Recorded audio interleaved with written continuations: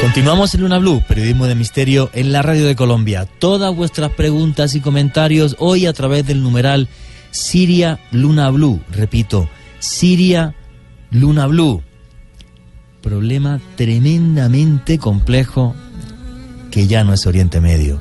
Está salpicando al mundo. Las noticias de los últimos días, la isla de Mindanao, el mismísimo presidente de Filipinas, pensando aliarse con la guerrilla comunista para intentar desbancar a los musulmanes que ya están controlando prácticamente toda la isla. Se volvió enemigo de los Estados Unidos, Duterte, el presidente, y ahora se está tragando su orgullo, aprovechando el apoyo de los Estados Unidos, porque ve que va a perder parte de su país y va a instalar un gran problema en el lejano oriente. Tremendamente complejo y un cáncer que no para de crecer. Esteban Cruz, buenas noches, ¿cómo estás? Muy buenas noches, Juan Jesús, muy buenas noches a usted que nos escucha a través de este misterio también, de esto que parece magia, que son las ondas de la radio y que también llega a su celular para hoy, en un miércoles de historia, tocar un tema que no es un tema otra vez oscuro, que no, es un tema real y fuerte, el tema de la guerra. Yo solo quiero apuntarle dos cosas antes de comenzar a apuntar dos notas históricas que me parecen trascendentales. Primero, Siria es una de las civilizaciones más antiguas del mundo. Allí se asentó el Imperio Romano. En el año 41 antes de Cristo, allá se fundó una ciudad, o ya había unas poblaciones, y se construyó una ciudad romana impresionante cuyas ruinas están hoy en medio de las balas cruzadas, cuyas ruinas han visto la locura del Estado Islámico. Les estoy hablando de una ciudad que sirvió para que en Colombia otra ciudad tuviera el mismo nombre. Les estoy hablando de Palmira. Palmira, como Juan Jesús sabe más que yo, es una de las ciudades romanas más grandes o mejor conservadas de Oriente Medio. Sí. Y además, hoy en día, la UNESCO y la ONU han dicho, cuidado que la están destruyendo. Ha habido momentos... La destrozaron total. Es una cultura romana entre comillas, porque es realmente la cultura de Palmira. O sea, es que el Imperio Romano pactó con los líderes de ahí, famosísima, por ejemplo, la reina Zenobia de Palmira, y entonces pues tiene una arquitectura en algunos casos muy similar a la romana y otras un poco peculiar, como son las famosas tumbas, que tienen tumbas torre, que sí, es algo muy, muy particular, hermosas. Creo que no queda ni una. No puede ser. Creo que no queda ni una. No, pero increíble. Y hace 10 años era un centro turístico del país. La gente iba allá a visitar las ruinas de Palmira. Sí, íbamos pocos turistas, o sea, no era una zona súper turística, está relativamente cerca de la frontera con Irak, pero sí recuerdo la vista espectacular. Yo estaba en un hotel por la mañana desayunando, porque Palmira es un oasis, entonces está rodeado de miles y miles y miles de palmeras, y luego el desierto que se pierde en el horizonte. Era algo realmente precioso. Juan Jesús, y otros datos que les quería decir sobre Siria, vea, durante la Primera Guerra Mundial, Siria dejó de ser dominada por el Imperio Otomano. El Imperio Otomano fue un imperio árabe musulmán que se extendió durante el siglo XIX, invadió casi todo el mundo árabe y gobernó el mundo árabe, pero cuando perdió hace 100 años, 1918, cuando se acabó la Primera Guerra Mundial, Francia se quedó administrando Siria porque los países ganadores se dividieron. O sea, cogieron el Imperio Romano como si fuera una torta, sin importar sus culturas, sin importar lo que pasaba ahí. Y inventaron países. Exacto, entre ingleses, franceses. Ingleses y franceses. Y se dividieron todo Oriente Medio en protectorados para exprimir y sacar toda la plata que podían. Y por eso, si veis las fronteras de la zona, muchas están hechas pues a escuadra y cartabón, con reglas, son completamente rectas. Entonces, pues que en algunos países quedaron tribus que estaban tremendamente enfrentadas, o grupos de población como los kurdos, que tenían principados que estaban aliados con los otomanos, y de repente meterlos en países donde ellos no habían tenido poder y había recelo del poder que tenían, pues así está el problema kurdo que llega hasta el día de hoy. No, es tremenda la historia. Es que, Juan G., dos datos rápidos. Claro, es que los kurdos, que serían para otro programa, nunca les hicieron su país. Entonces nunca. Quedaron como divididos entre 4 países, sí, en 3-4, y en algunos de ellos los han atacado y los casi masacrado. Algunos se han armado, bueno, es terrible. Rápidamente, Siria tiene una capital que ustedes, lunáticos, ya han escuchado por las noticias, que es Damasco.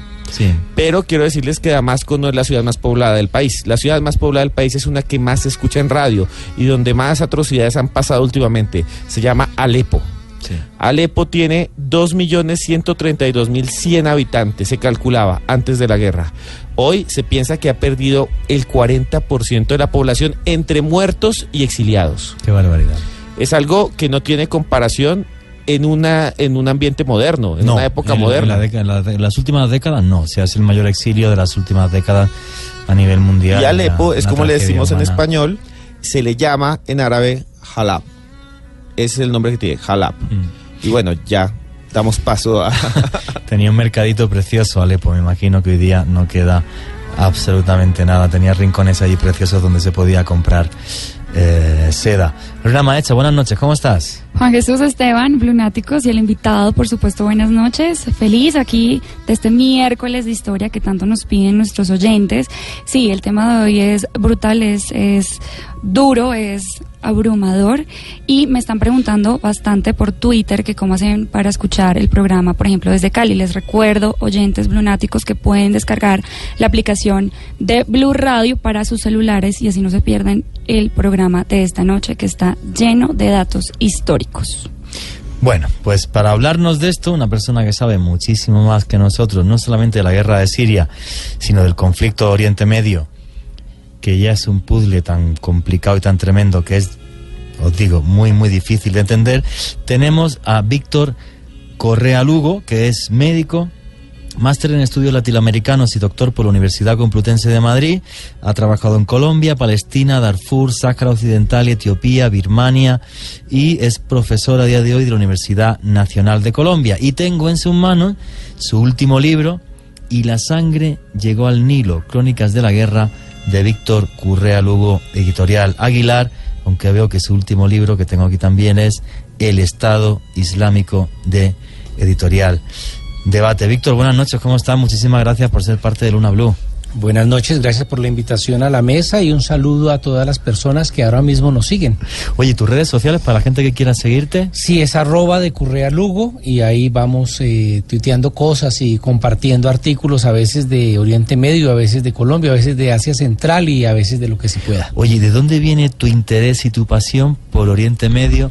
Por cierto, la zona más conflictiva, por desgracia, del mundo. Es una historia personal que la gente no me cree, pero así es. Yo crecí en Bogotá, en un barrio muy pobre al sur que se llama Bosa. La zona se llama Bosa y dentro de Bosa hay un barrio que se llama Palestina. Qué bueno. Entonces yo de niño y de joven siempre oí la palabra Palestina. Cuando terminé mi doctorado y me vinculé a una ONG humanitaria, había una serie de destinos y uno de los destinos era Palestina. Y dije, yo quiero ir allá. Y terminé en el 2003 metido en la segunda intifada palestina, luego terminé trabajando como médico, como trabajador humanitario en Darfur, en Sáhara Occidental, en Birmania, en muchos lados, y después terminé de profesor enseñando conflictos armados ahora en la Universidad Nacional. Qué bueno. Oye, Víctor, un libro como Y la sangre llegó al Nilo, ¿qué es lo que nos quiere contar?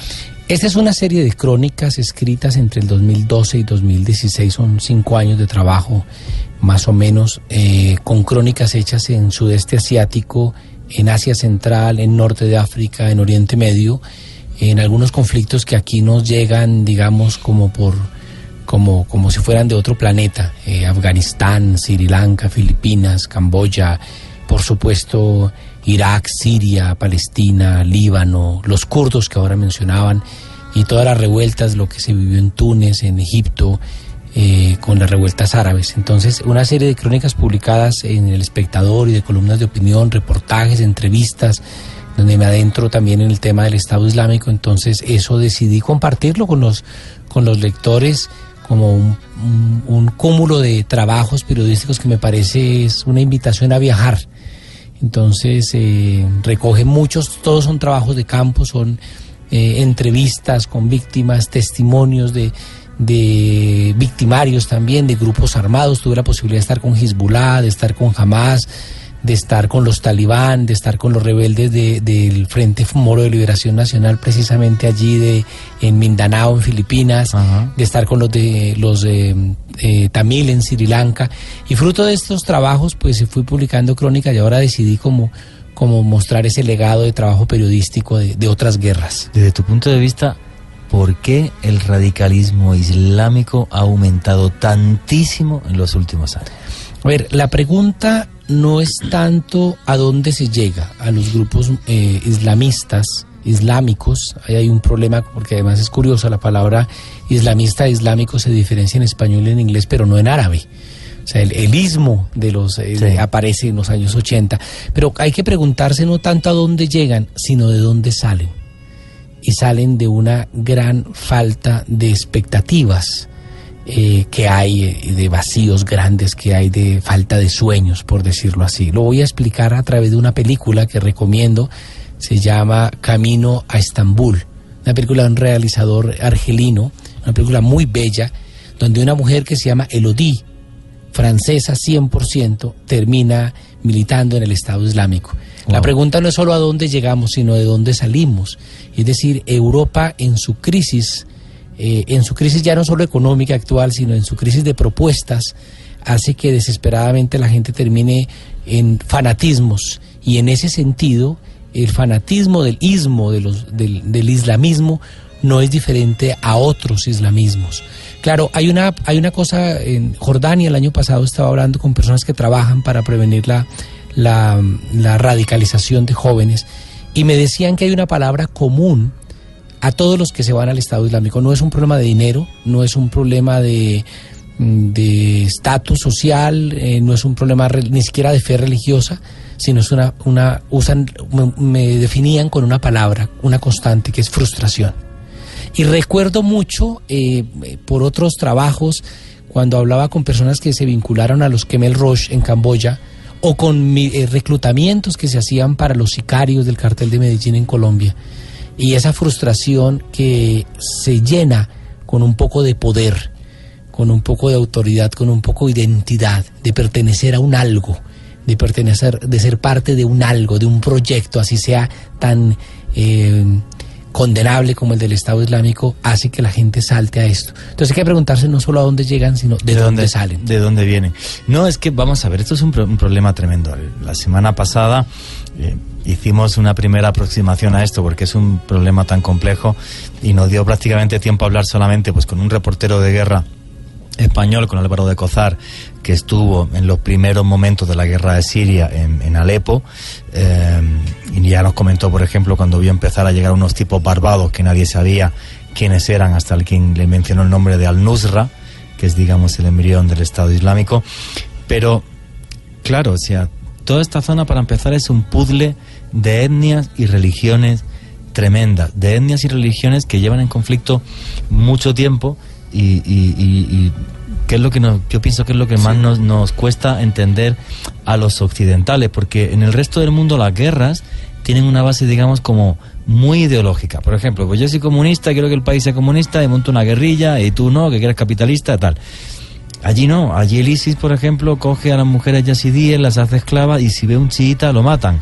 Y si un chiita ve un sunnita, que es lo que le pasa a Hezbollah, que está metiendo hombres y dinero en Siria, pues matan a los... Entonces, claro, todo es un lío del recarajo. Yo creo que la idea de... Perdón. No, Juan Jesús, es una cosa que yo quería preguntarles a ustedes dos, y que también están haciendo los lunáticos al escribir el numeral Siria Luna BLU. Jaime Alonso Pereira, y también un saludo a Víctor Triana y de Ferro, están tuiteando lo siguiente: quieren saber de dónde salió Siria, que si tiene que ver con los asirios, o que cuántas etnias hay en Siria, que por qué hay tanto conflicto allí, y no en otros países, que por qué la guerra del Estado Islámico tenía que ser ahí, y no en Egipto, conflicto hay en todos los países, no en Omán, pero y no en Arabia Saudita. Esto va para largo, entremos de lleno, entremos en discusiones. Empecemos por decir que la región de Mesopotamia, la región de los ríos que nos enseñaron en la escuela primaria, del Éufrates y del Tigris, y la región del Nilo, nuestro querido Egipto, pues son los tres ríos más importantes del mundo donde nacen muchas civilizaciones, ¿no? Los asirios, pero también están allí los caldeos, los babilonios, ciudad hermosísima, yo creo que es de los sitios más bellos que he visitado y mágicos es Babilonia. Todos están allí y crecen una civilización tras otra hasta que llegamos a un periodo que dura 500 años más o menos, que es el Imperio Turco Otomano que mencionabas tú al comienzo. Con la ruptura de ese imperio, su derrota en la Primera Guerra Mundial, Inglaterra y Francia se reparten, como bien tú lo decías, con regla en mano y se inventan unos países. Por ejemplo, la Mesopotamia estamos hablando de miles de años, ¿no? De las ruinas persas que uno ve allí en Irán son de miles de años. Pero cuando hablamos de Irak, Irak se lo inventaron hace menos de 100 años. Hace 100 años Irak no existía. Siria como tal no existía. Existía ciudades bellísimas como Damasco, la histórica Irak, por supuesto, ¿no? Jericó y sus columnas. Pero yo le invito a los oyentes y las oyentes que tengamos en cuenta esto. Tenemos un mapa de culturas. Allí tenemos unos árabes, unos kurdos, unos turcos, unos persas. Tenemos otro mapa, que es el mapa de las religiones. Unos musulmanes suníes, musulmanes chiíes, unos drusos, unos judíos, unos cristianos maronitas, unos cristianos ortodoxos, unos cristianos católicos, unos yazidíes. Y ahora tenemos un mapa de países: Irak, Irán, Siria, Jordania, Líbano. Entonces, ahí ya hemos dicho tres cosas. Hay un revoltillo de mapas de países, hay un revoltillo de culturas y un revoltillo de religiones que se mezclan entre sí. Entonces tenemos esas tensiones. Ahora, no es una fatalidad. Piensen en Suiza. Suiza tiene alemanes, franceses y italianos. No se quieren mucho entre ellos, pero no se están matando. El problema radica en cómo se gestionan esas diferencias dentro de los países. Y a mi juicio, claro, todo esto es debatible, todo lo que decimos acá, tiene que ver con que en vez de buscar canales democráticos de resolver los conflictos y las tensiones religiosas y culturales, se optó, desde el final de la Primera Guerra hasta nuestros días, por gobiernos dictatoriales, autoritarios, que excluyen social, política y económicamente a las minorías y terminan por dar lugar a sujetos como Gaddafi, como Saddam Hussein, como el Shah de Irán, como Bashar al-Assad. Entonces tenemos ese batiburrillo de unos señores con mucho poder que quieren resolver las tensiones culturales y religiosas a punta de violencia. Y hay la contrarrespuesta por parte de minorías que quieren incluirse y optan por la violencia. Eso es un mapa muy general, que en lo que he dicho, para entender eso. Ahora, claro, el otro problema que tenemos es que nos hemos inventado un Medio Oriente de acuerdo a nuestros miedos. Entonces nos inventamos, creemos que allí todos andan en camello, y no es así, que todos los de Oriente Medio son musulmanes, y no todos son musulmanes, hay cristianos. Creemos además que todas las mujeres están reprimidas, y allí uno encuentra investigadoras y mujeres con unos debates y una formación política brillante. Creemos que todos los árabes son musulmanes, todos los musulmanes son árabes y que todos son terroristas. Y entonces es muy difícil. Entonces yo también invito muy cariñosamente a los lunáticos, es que se dice, sí, señor, y lunáticas, muy bien, que por favor hablemos estos próximos minutos quitándonos esos mitos orientales de que solamente les gusta la danza del vientre y esas cosas. No, es otra cosa. Entonces allí uno llega y se encuentra con suníes, chiíes, drusos, árabes, kurdos, turcos, musulmanes de diferentes tendencias, y a partir de allí tenemos unos gobiernos dictatoriales o autoritarios. Tenemos un gobierno autoritario en Irak, que es el de Saddam Hussein, que además Estados Unidos lo hace pésimo, porque lo tumba en el 2003, y para reemplazar a Saddam Hussein, que es suní árabe, colocan un presidente kurdo y un primer ministro chií. Y los dos son revanchistas y se dedican a, como dijimos en Colombia, a montársela a los árabes suníes. Pero en el vecino, que es Siria, hay un gobierno de una rama del chiismo, permítanme decirlo así para no complicarnos la vida, que es el alawismo, y es un gobierno muy radical donde se dan unas protestas, él no responde abriendo espacios democráticos, sino militarizando, y rápidamente tenemos en Siria dos bloques, 2011, comienzos de 2011. Una oposición moderada que está en las calles haciendo marchas pacíficas, yo tuve la posibilidad de estar en esos días en Damasco, y un gobierno que empieza a reprimir. Y luego rápidamente se militariza tanto la respuesta del gobierno como la oposición. Y en esa militarización entre esos dos bloques, estoy hablando muy grueso, un bloque estatal, donde además hay unos grupos paramilitares que llaman los Chavija, los fantasmas, y donde se une después Irán y Hezbollah, es decir, un bloque del Estado y un bloque opositor donde aparecen muchos grupos armados, el Ejército Libre Sirio y otra gente, pero quedan unos vacíos de poder.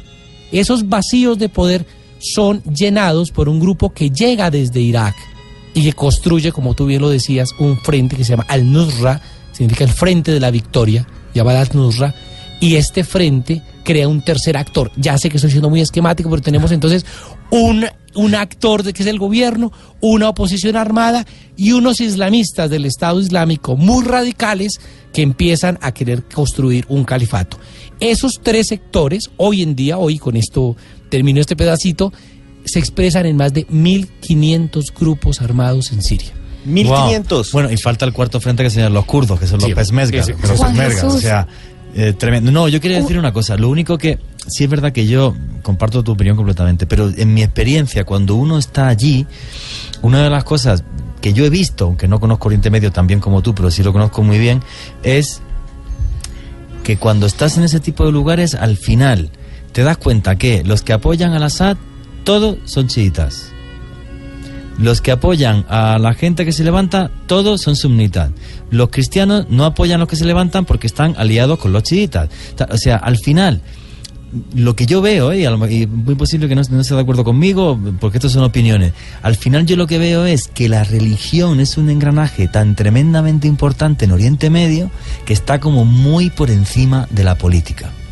Y eso es lo que yo creo que hace todavía que sea más complejo, o sea, que es como pasa con el gobierno libanés, o sea, tiene que ser, aparte de los votos, por cupos religiosos en función de las etnias, no sé qué, el tal, porque si no en el Parlamento se matan y luego...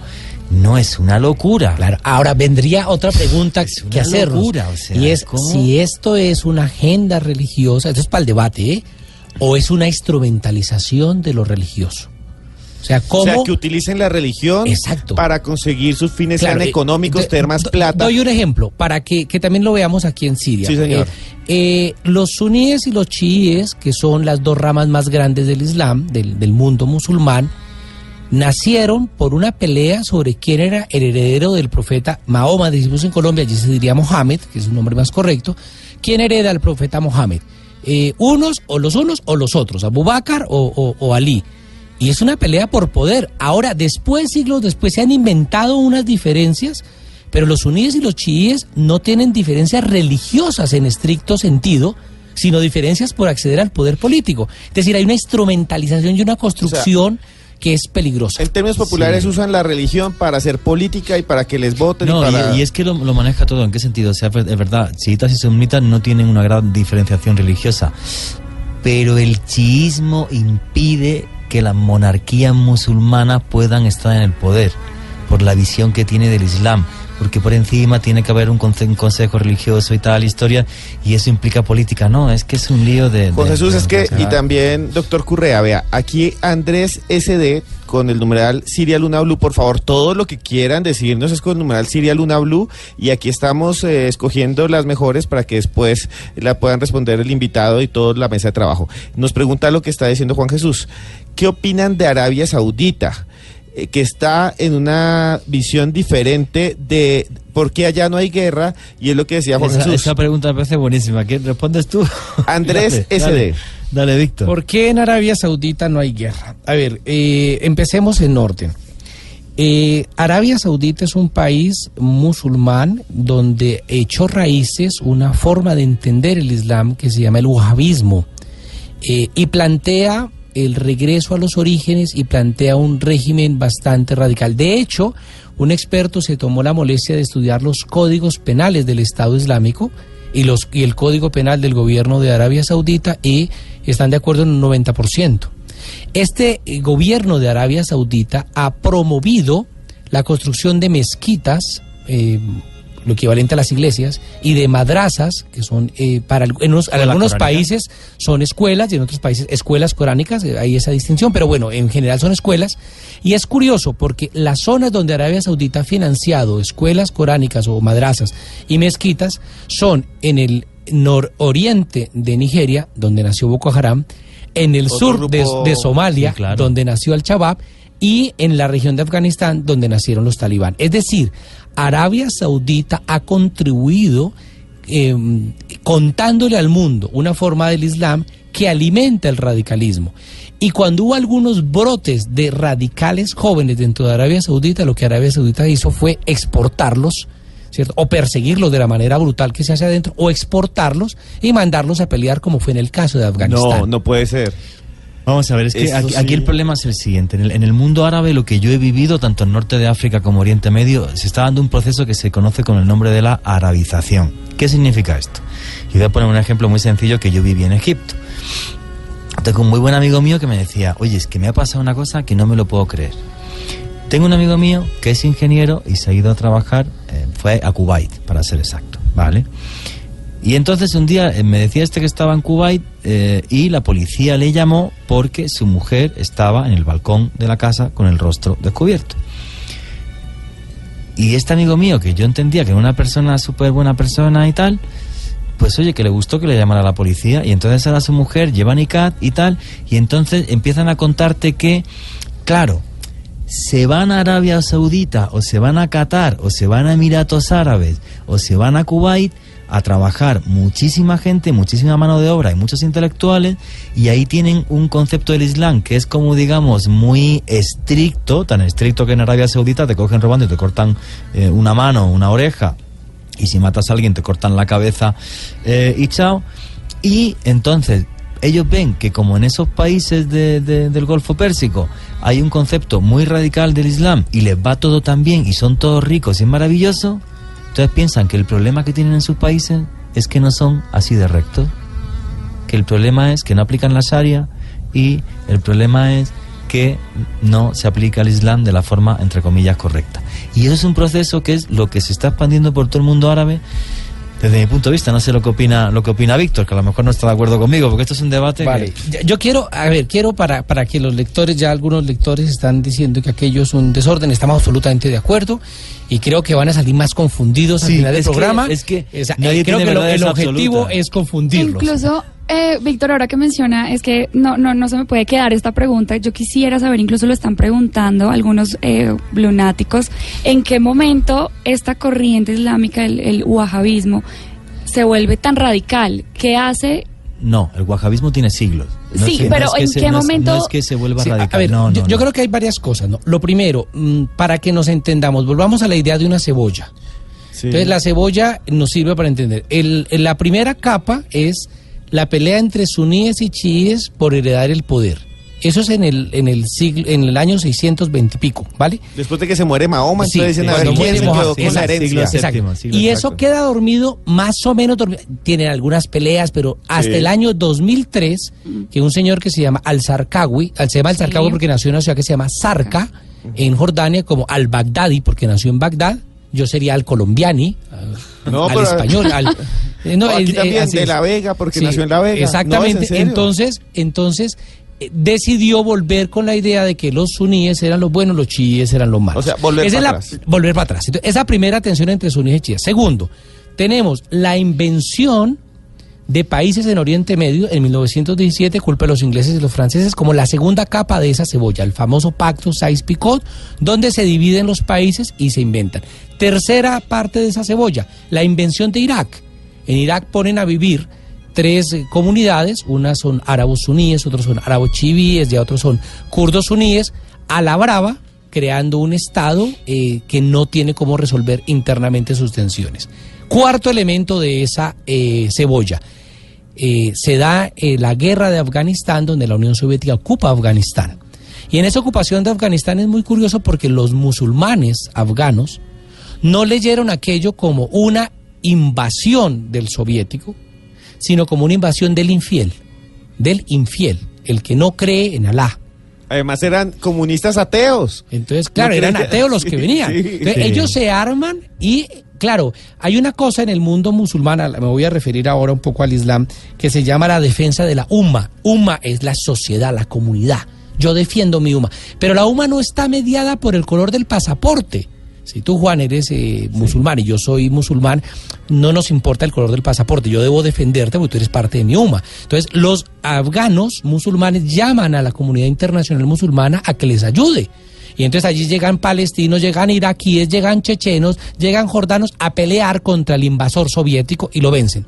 Pero quien llega a ayudar a estos musulmanes es Estados Unidos. Sí, señor. Y le suelta cualquier cantidad de dinero y armas. Cuando en el 89 se acaba la Unión Soviética, Estados Unidos ve que Afganistán ya no tiene ninguna importancia y deja armados cualquier cantidad de gente que son musulmanes, que se han radicalizado, que saben hacer la guerra, que tienen armas y que ya no tienen guerra. Bueno, y además a Osama Bin Laden. Uno de ellos es precisamente Osama Bin Laden. Entonces, que fue adiestrado por la CIA. Claro. Sí, claro. Y Cuarto elemento. los líderes talibanes. Los talibanes nacen en el 94. Sí. Pero a ver. Es que si la zona es complicada, los gringos cada vez que llegan la embarran. Quinto elemento de esta cebolla. Te hemos dicho los suníes, hemos dicho la invención de Oriente Medio, hemos dicho la construcción de Irak, hemos dicho Afganistán. Quinto elemento, la guerra de Irak. En el 2003, Estados Unidos decide tumbar a Saddam Hussein, que fue su aliado y su consentido. Cuando la guerra contra Irán. Sí. Y lo tumban y colocan un gobierno chií kurdo que es absolutamente revanchista y que se dedica a perseguir a los suníes. Yo estaba en Bagdad en el 2013, precisamente cuando ocupan la región de Ámbar, los del Estado Islámico, que en ese momento no se llaman así, y curiosamente lo que los suníes, amigos míos, me decían es que nos machacan a toda hora, nos dinamitan las mezquitas, nos ahorcan los líderes. Claro, la persecución a los suníes es tan brutal que alimenta una guerra sectaria entre suníes y chiíes que era bombazo limpio en las calles de Bagdad durante toda la década pasada. Ese es el quinto elemento. Sexto elemento, la guerra de Siria, que ya dijimos algunos elementos. Claro. Y séptimo elemento, aquí aparece un actor importante y es que esos grupos que eran de Al-Qaeda en Irak se convierten y se crece el enano, es decir, y deciden separarse de Al-Qaeda. Bueno, realmente no se separan, los echan. Tiene que ser uno muy malo para que lo echen de Al-Qaeda. Bueno, el 2 de febrero del 2014 los echaron de Al-Qaeda y los tipos dicen, pues ahora nos vamos a llamar el Estado Islámico de Irak y Cham. Cham es una palabra árabe, tú lo sabes, que significa tres cosas, o Gran Siria, o Damasco, depende del contexto, y nace el Daesh, que es el Estado Islámico, Daesh, Daula al-Islamía, y aparece este otro actor. Entonces, el Estado Islámico hay que explicarlo teniendo en cuenta estas 7 capas para poder llegar a donde estamos. Es que es una barbaridad. Y luego, digamos, aparte de las 7 capas, que lo has explicado genial, por cierto, además de esto tenemos que el hermano rico chiita, que es Arabia Saudita, es como el más seguidor fiel de la Sharia, del Islam y tal, y claro, y aliado de Estados Unidos. Entonces, claro, eso ya es juntar nitrógeno y glicerina, va a explotar seguro, que es lo que está explotando sin parar. O sea, a mí me parece algo tremendo. Una de las cosas que me parece maravillosa cuando estás en la zona es que la gente es tremendamente amable.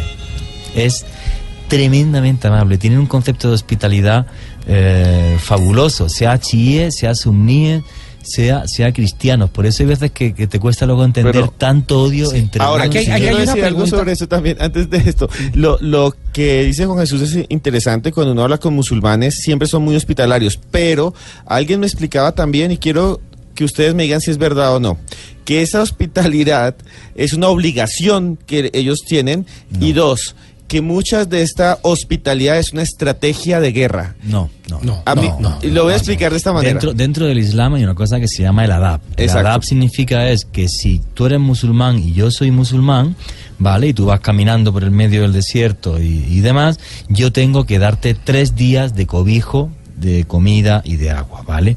Eso hizo que la expansión del Islam no solo la propició, sino que los famosos caravansaris y la ruta de la seda y las rutas comerciales en Oriente Medio, pues fueran avanzando y fueran expandiendo la islamización, ¿vale? Eso es un precepto islámico que es el adab. Pero yo que soy, mis padres son católicos, yo ya no soy nada, soy agnóstico, y a mí la gente ha sido tremendamente amable conmigo, pero no solo sea chiitas, sunnitas y coptos, que es la gente con la que más relación he tenido. Conocí algún druso también, pero relación de amistad sí he tenido con esas 3 religiones allí. Entonces, No, desde mi punto de vista no es una estrategia, sino que bueno, pues que hay gente pues tremendamente amable, ¿no? Es como lo hablábamos el otro día, hicimos un programa de las maras del Salvador, todos están en El Salvador y la gente es tremendamente amable en El Salvador. Que haya 60.000 tipos o 600.000, creo que eran 600.000 metidos en las maras, no significa que los salvadoreños pues hay una gente maravillosa y encantadora, como en estos países. Tienes un bruto, ¿vale? El problema es que los brutos, cuando son muy brutos y son muy violentos, pues claro, pues manchan mucho y ennegrecen mucho. Y estamos muy cerquita del final de la primera. ¿Hay alguna pregunta, algún comentario a través de el numeral Siria Luna BLU? Yo tengo 4 cosas que han llegado ahí que quiero responder muy rápido. La primera, ¿qué es el salafismo? El salafismo es... los amigos del profeta Mohammed se llamaban los salafa. Entonces el salafismo es: vamos a volver a vivir como en los tiempos del profeta. 0 televisión, barbas largas y estas cosas. Es una expresión de ese radicalismo musulmán. Segundo elemento, el petróleo. Que no se nos olvide a los y a las oyentes que esta región, aparte de todas estas cosas, van y le encuentran petróleo. Entonces eso es lo que llaman la maldición negra. Esto del oro negro no tiene nada que ver y termina pues armando aún más problemas. Y la tercera, y todo el gas del mundo y el gas. Y la tercera cosa, yo invito a que tengamos mucho cuidado cuando hablamos del Islam, porque como de la religión, o como de España, o como de Uzbekistán, leamos un poquito qué es eso, por las fuentes reales. Hay gente que le suele decir a uno: es que en el Corán dice que hay que matar a los incrédulos. Yo siempre en clase yo soy ateo, pero suelo llevar uno de los 3 Coranes que tengo en mi casa y le digo a alguno de los estudiantes: dime dónde dice eso, en qué aleya. En ningún sitio. Entonces nos inventamos, así como decimos que la Biblia dice, pero aquí en la Biblia no dice eso. Entonces nos inventa, que hay una historia muy bonita, ¿no? La gente dice: la manzana que le dio Eva a Adán. Bueno, en la Biblia en ningún lado dice la manzana, en ningún lado. Yo invito a los oyentes a que me diga alguien dónde dice manzana. No lo dice, pero no lo hemos inventado. Entonces así nos inventamos que el Corán ha dicho que nos dan 70 vírgenes si nos suicidamos, poco y cosas que no son ciertas. Tercer comentario. Y cuarto comentario, me preguntan por dónde pueden mirar esto, pues voy a hacer publicidad, ¿no? Mi libro se llama El Estado Islámico, lo publicó Penguin Random House el año pasado y creo que se consigue todavía en varias librerías. Buenísimo, y el autor es Víctor de Currea Lugo. Madre mía, qué cosa tan tremendamente compleja, pero pienso que hemos hecho una radiografía de Oriente Medio tremenda. Luego vamos a comentar también la segunda hora las influencias de los estados exteriores, porque está por un lado Estados Unidos, pero por otro lado está Rusia, ¿vale? Que también Rusia tiene lo suyo. Entonces, claro, el problema ya es que filtrar la información que nos está llegando desde allí es tremendamente complejo, sobre todo porque dentro de los medios de comunicación estamos asistiendo a algo nuevo. Antes teníamos periódicos y los periódicos los financiaba pues una fuente de izquierdas o alguien de derecha. Ahora ya no. Ahora ya tenemos Al Jazeera y la financia el Estado de Qatar, o tenemos RT, Russia Today, que lo financia el Estado ruso, y cada uno da además la versión de los hechos que le interesa, sí, además de lo que está sucediendo allí, que es complejo. Entonces, claro, ya esto sale un zancocho que es dificilísimo de tragar. Jesús, antes de que comiencen las noticias, yo les quiero decir a todos los lunáticos que formulen ya sus preguntas para el profesor Currea y para también la mesa de trabajo con el numeral de hoy, que es Siria Luna BLU, y en la segunda hora tenemos audios que queremos que ustedes analicen junto con nosotros y nos digan qué piensan, porque esto no es solamente un miércoles de historia, esto es una familia que debate sobre la realidad y la actualidad en el mundo. Y hoy debería de ser un debate como es el espíritu del programa, que digo siempre que somos una gran familia, nadie más que nadie. Eso sí, los datos son los que son y los hechos son los que son. Y la interpretación de cada uno pues es libre. Opinar es la cosa más maravillosa del mundo, y compartir las opiniones y construir, yo pienso que también es maravilloso y un ejercicio de libertad fabuloso. Es la zona más compleja del mundo. Por desgracia, la más bañada de sangre desde hace siglos y especialmente las últimas décadas. No creo que solucionemos esta noche el problema, pero seguro que todos aprendemos esta noche un montón. Viene ya el informativo, ya mismo sigue Luna BLU.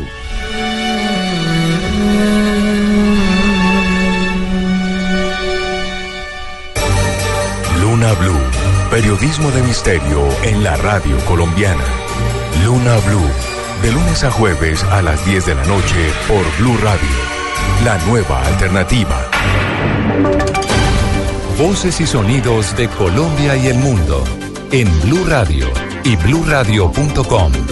Porque la verdad es de todos. 11 de la noche, 1 minuto. Soy Oscar Vela, aquí están las noticias de Colombia y del mundo en Blue Radio. Mucha atención, que acaba de salir de la cárcel La Picota de Bogotá, John Jairo Torres, alias John Calzones, suspendido alcalde de Yopal, quien fue dejado en libertad por vencimiento de términos. Los detalles los tiene Catalina Vargas. Blue Radio pudo conocer que hacia las 10 de la noche John Jairo Torres, suspendido alcalde de Yopal Casanare, más conocido como John Calzones, abandonó las instalaciones de la cárcel La Picota de Bogotá. Su libertad se da luego de que el juzgado 57 de garantías diera dicha orden por vencimiento de términos, debido a que el alcalde había completado 315 días a partir del momento en que se leyó su escrito de acusación, sin que se le definiera su situación judicial en el proceso por enriquecimiento ilícito y lavado de activos. John Calzones fue condenado a 45 meses de prisión por el delito de urbanización ilegal, además de una multa de 8.374 salarios mínimos legales mensuales vigentes y una inhabilidad por 45 meses. Según las autoridades, Torres habría obtenido un incremento injustificado en su patrimonio de aproximadamente 50.000 millones de pesos entre los años 2012 y 2015, sin que las actividades de investigación permitan concluir la existencia de actividades lícitas que puedan justificar la procedencia de estos recursos. Catalina Vargas, Blue Radio. 11 de la noche, 3 minutos. Por primera vez y ante los micrófonos de Blue Radio habló el subsecretario del Senado, Saúl Cruz, después de la tormenta política que armó cuando fingió ser víctima de una agresión por parte de un camarógrafo de Noticias 1. Nos informa Liz Jurado. Volvió al Congreso el subsecretario del Senado, Saúl Cruz, esta vez para notificarse tras la decisión de la Procuraduría de apartarlo por 3 meses de su cargo. El funcionario, que ahora está suspendido provisionalmente, reiteró sus disculpas con Noticias 1 y con los congresistas a quienes engañó.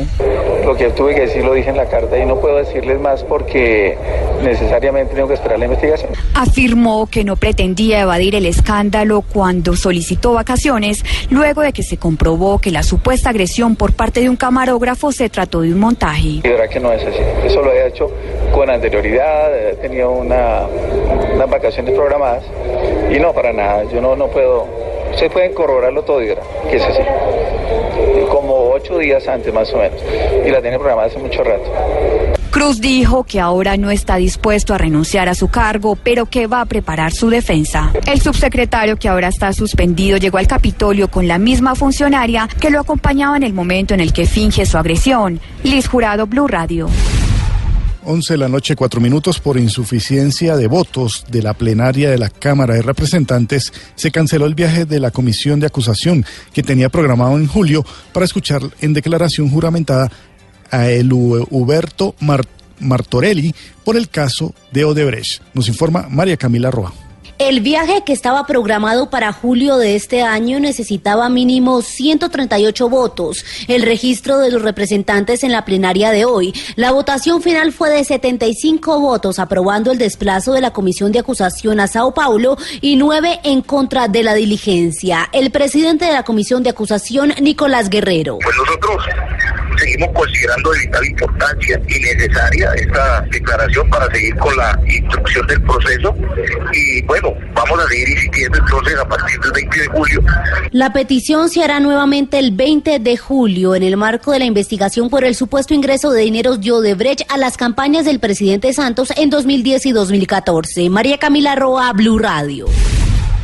11 de la noche, 5 minutos. El gobierno anunció su respaldo al proyecto de ley que amplía el pago de horas extras para los trabajadores y que fue aprobado en el Congreso en su último debate. Nos informa María Camila Correa.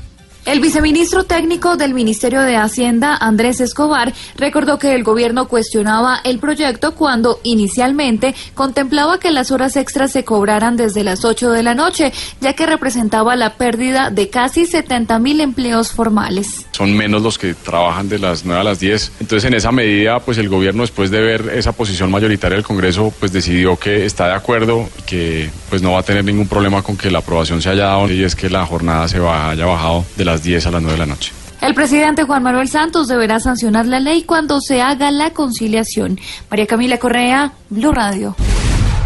11 de la noche, 6 minutos. El Senado de la República aprobó 50 proyectos de ley en 8 horas de trabajo. Mañana continúa la votación de conciliaciones. Los parlamentarios esperan terminar antes del cierre de la legislatura, que será el próximo martes 20 de junio. Varias iniciativas que están en riesgo de hundirse por no tener el tiempo requerido. Nos informa Marcela Puentes. El presidente del Senado, Mauricio Liscano, reconoció que fue una jornada muy intensa en la cual la Cámara Alta aprobó cerca de 50 proyectos de ley. El proyecto que busca prohibir la producción de materias primas nocivas para la salud, el que reduce el número de semanas de cotización de pensión de las mujeres de ingresos inferiores a 2 salarios mínimos, y el que declara Patrimonio Histórico y Cultural de la Nación a la Casa del Telegrafista en Aracataca, Magdalena, fueron algunas de las iniciativas votadas. Una jornada muy productiva. Hoy aprobamos sin pupitrear desde las horas de la mañana 50 proyectos de ley. Mañana estamos en lo que tiene que ver con las circunscripciones especiales de paz, que está de primer orden del día. Tenemos más o menos unas 15 conciliaciones de los proyectos que aprobamos hoy. Para mañana a las 10 de la mañana está citada nuevamente la plenaria del Senado de la República y las sesiones podrían ir hasta este viernes. Marcela Puentes, Blue Radio. 11 de la noche, 7 minutos. Hoy se cumplió el día 35 del paro nacional de maestros. Avanza lentamente las negociaciones entre el gobierno y FECODE para levantar el cese de actividades. Nos informa Sebastián Vargas. Hola, buenas noches. El avance más significativo que ha tenido la reunión de hoy entre FECODE y el Ministerio de Educación es que han entrado a negociar el tema del pliego que entregaron los maestros el pasado 28 de febrero. No se han quedado concentrados en el tema de salario y de primas y de bonificaciones, todo el tema económico, sino que han entrado a políticas de educación. El presidente de FECODE, el profesor Carlos Rivas. Hemos caminado alrededor del pliego de peticiones. El pliego de peticiones hay algunos aspectos que son firmes y fundamentales. En eso hay una subcomisión trabajando de compañeros del Comité Ejecutivo y del Ministerio de Educación, y queremos plantear que por ninguna parte vamos nosotros a aceptar la posibilidad de un mediador. Creemos que entre el Ministerio de Educación y FECODE podemos. Por el momento no se conoce cuál sería el nombre de ese mediador que designe el Ministerio de Trabajo para ponerle fin al paro de maestros que ya cumple hoy 35 días. Sebastián Vargas, Blue Radio. Blue Radio. Noticias contra reloj en Blue Radio. 11 de la noche, 8 minutos, más noticias en Blue Radio. La noticia en desarrollo: un incendio se registró en la refinería de Salina Cruz, en el sureño estado de Oaxaca. Causó heridas a 9 personas que ya fueron dadas de alta, informaron la empresa estatal Petróleos de Venezuela. Quedamos atentos. La Administración de Aviación Civil de China anunció una sanción de 6 meses a la aerolínea Emirates, que durante este tiempo no podrá ampliar vuelos en ese país debido a 2 incidentes que mostraron fallos en la seguridad de sus aparatos, informó la agencia oficial de noticias Xinhua. La cifra: el gobierno australiano anunció que dará unos 83,8 millones de dólares, equivalentes a más de 74 millones de euros, en los próximos 4 años al Comité de la Cruz Roja Internacional para financiar sus tareas de ayuda humanitaria. Ampliación de estas noticias en www.bluradio.com y en Twitter somos @BluRadioCo. Continúen con Luna Blue. La noticia de Medellín. Hoy en Medellín. Lo que sucede en Barranquilla. El sector comercial de la capital de lo que se habla en Bucaramanga. Los taxistas de Bucaramanga. Lo que le interesa a Cali. La ciudad de Cali. Continúa la crisis financiera. Lo que pasa en Cartagena. Lo que se debe saber en Villavicencio. En el Eje Cafetero. En el Huila. Boyacá. Todo lo que se debe conocer de la ciudad y la región está en bluradio.com. Ingresa a bluradio.com y haz clic en el botón de Regionales. Busca tu ciudad y entérate de lo que te interesa. También nos puedes seguir en nuestras redes sociales. bluradio.com, la nueva alternativa. Lo hicimos en nuestro primer mundial. Brasil 2014. Ahora empieza el conteo regresivo. Blue Radio presenta en vivo y en directo desde Belo Horizonte la Copa Mundial de la FIFA 2014. Empiezan las emociones.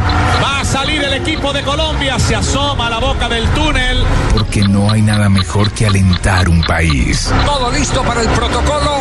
Emocionante. Este marco que se vive aquí es único. Todo el tiempo que ha pasado, 16 años sin que saboreemos la clasificación a una Copa del Mundo. El Mundial ya está cerca.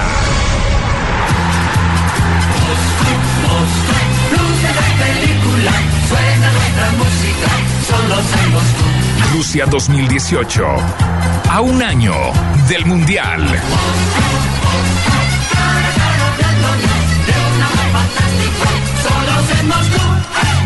El Teatro Mayor Julio Mario Santo Domingo y la Ópera de Colombia presentan Orfeo y Eurídice, de Christoph von Gluck en versión de Héctor Berlioz. Una historia de amor que va más allá de la muerte. 13 y 14 de junio, 8 p.m. Compra ya tus boletas a través de primerafila.com.co o taquillas del teatro. Apoya Bancolombia y Caracol Televisión. Invita a Blue Radio y Alcaldía Mayor. Bogotá, mejor para todos. Más información, www.teatromayor.org.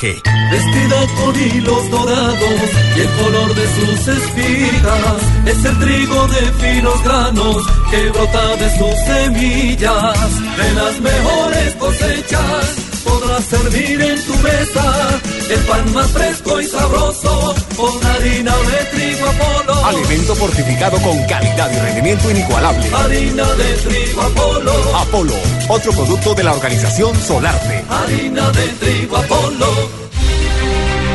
¿Cómo entender que la pasión que nos une nos divida? ¿Cómo entender que los sueños se alcanzan cuando estás despierto? ¿Cómo entender que el precio del petróleo baje y el de la gasolina suba? ¿Cómo entender que nuestros nevados ya no tienen nieve? ¿Cómo entender la realidad en que vivimos? Escuche Blue Radio y su equipo de especialistas que le brindan todos los puntos de vista para que usted decida. Blue Radio, la nueva alternativa. Estás escuchando Blue Radio con el ahorro ganador del Banco Popular. En el Banco Popular sabemos que los colombianos ahorran para decirles siempre se puede a sus propósitos. Por eso queremos premiarlos con el ahorro ganador, que les da sin rifas ni sorteos premios como licuadoras, carpas, bicicletas, teatros en casa, tablets y muchos más. Con las cuentas de ahorros y CDTs del Banco Popular siempre se puede ganar rentabilidad y fabulosos premios sin rifas ni sorteos. Conozca más en bancopopular.com.co. Banco Popular, somos Grupo Aval, vigilado Superintendencia Financiera de Colombia. Aplican condiciones y restricciones. ¿Fue realmente Cristóbal Colón el primero en llegar a América? ¿Qué impulsó a Adolf Hitler a comenzar la Segunda Guerra Mundial?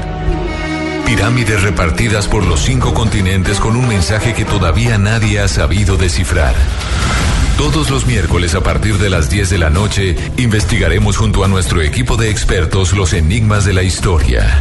Luna BLU, periodismo de misterio en la radio de Colombia. Los contenidos emitidos en este programa son opiniones de las personas que participan en él. Dichas opiniones no representan la posición de Blue Radio, por lo cual su interpretación es subjetiva de los oyentes del programa.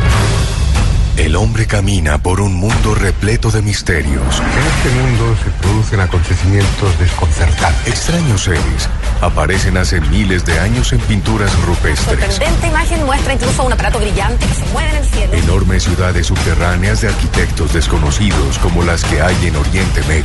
Ya en tierra le ordenaron que nunca dijera nada sobre lo que había visto. Un sinfín de pruebas que hacen que nuestra vida se convierta en un viaje hacia lo desconocido. Fantasmagórica de un espíritu mirando su propio cadáver.